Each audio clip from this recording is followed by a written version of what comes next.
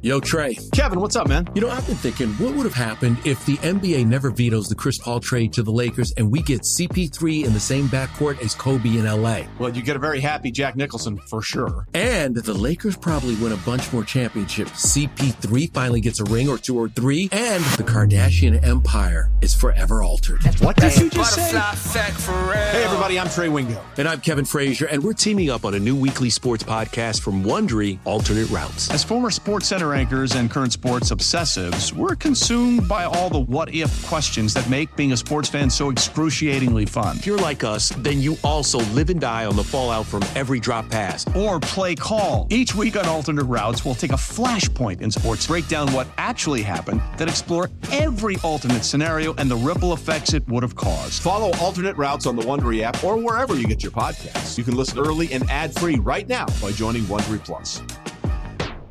Cheeseheads. Get on your feet. It's Curd and Long. Hosted by Sparky Fifer and Ryan Horvath. Okay, so let's talk about this podcast, Play Callers, before we get to the training camp stuff. Obviously, because Ryan Wood is there every day and can tell us all about what he's seeing. But I was listening to this podcast, Play Callers. I've never heard of it, whatever, just stumbled upon it. And Jordan Rodriguez, who she's very, very good. And it's all about McVay and Shanahan and that whole tree.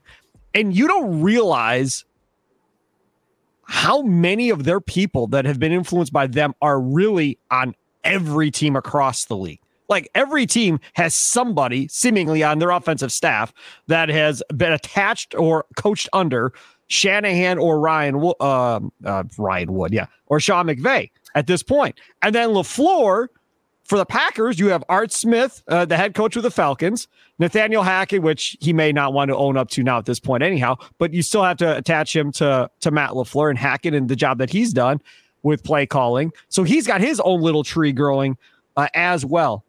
When they hired Matt LaFleur, a lot of us didn't really know much. His offense wasn't that good in Tennessee. If you remember that year, they were like 26th or something like that coming from Tennessee. And it was a big unknown. Murphy, I'm sold on him. Like, this is my guy. Da-da-da-da-da. Okay, fine. We'll see.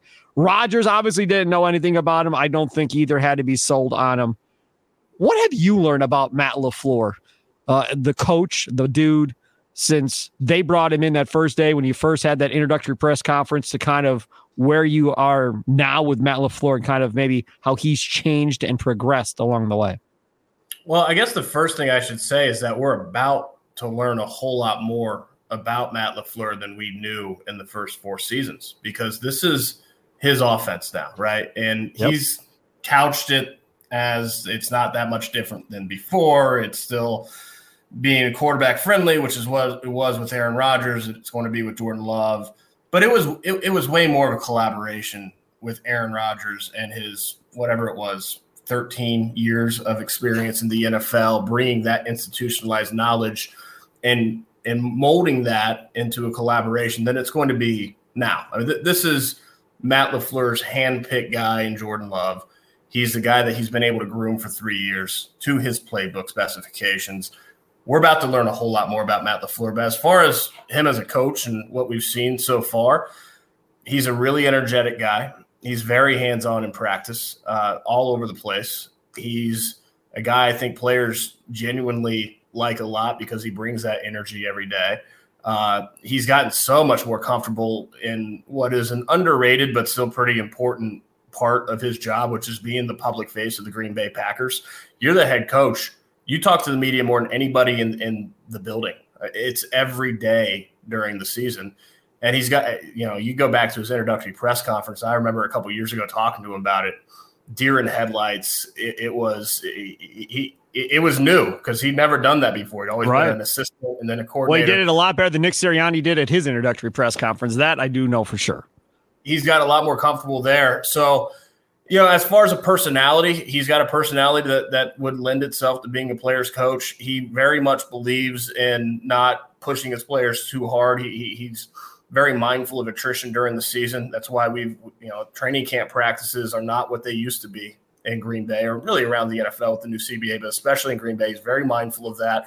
A new wrinkle this year is, and this is something I asked him, he said he brings back from his days with Arthur Smith and the Atlanta Falcons, but he's having a competition period in practice where whoever loses that day, the offense or defense, has to do a punishment, a calisthenic punishment that is determined by the other side. So if the offense loses, and it lost the first 6 practices and finally won the 7th, if the offense loses, the defense says, okay, 20 push-ups or 10 up-downs. We hadn't seen that the first 3 years. That's something that's very new. So he's a guy that's adaptable.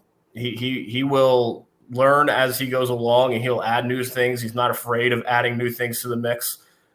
So he's not rigid, which is probably a good thing for a head coach, because as you know, from year 1 to where he is now, there's a lot more information that he has. Now, how will he use that? How will he employ that now that this is really his offense fully? That's going to be fascinating to see.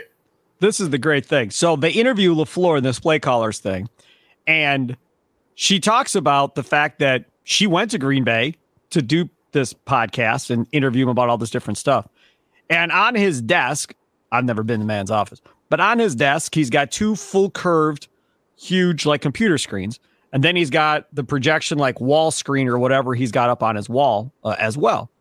And he let her, I guess, or she could see from the other side of the desk. I'm not sure how it all played out, but she could see that on the screens, he had cut-ups of the Niners, the Dolphins, the Chiefs, all these different offenses right there. And then he could play them up there and look at different play concepts and everything else. And he pretty much just said, hey, man, I'm not against stealing. Like, I'm not holier than thou. If I see something that works for somebody else, I'll put it in and I'll use it. And I draw inspiration from everybody else's offenses and what they do well. And I thought that was a pretty cool way of kind of letting us in a little bit on Matt LaFleur. Maybe McCarthy had the same thing when he was in Green Bay. I don't know.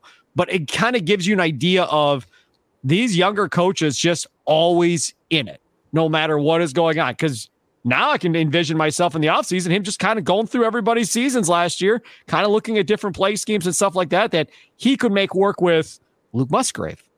You know, before he didn't have a Luke Musgrave with his blazing speed at tight end that he had to worry about. Maybe that's where the Kansas City Chiefs offense and what they do with Kelsey maybe comes in with what he wants to do with Musgrave. Who knows? I like that, though, because that means he's not going to get stale. He's not going to get set in his ways and refuse to change. He's constantly going to be trying to change things up.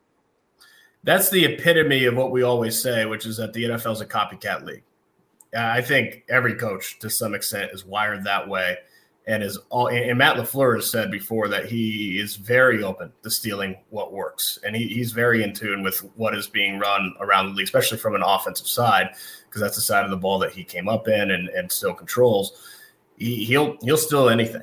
And I don't think that's unique to him. I think that's how coaches in this league operate, because again, it's a copycat league. But when he has developmental projects, some are self-scout, some are literally scouting what his team does, how if they were going to draw a game plan against his own team, how would they do that? What are the strengths? What are the weaknesses?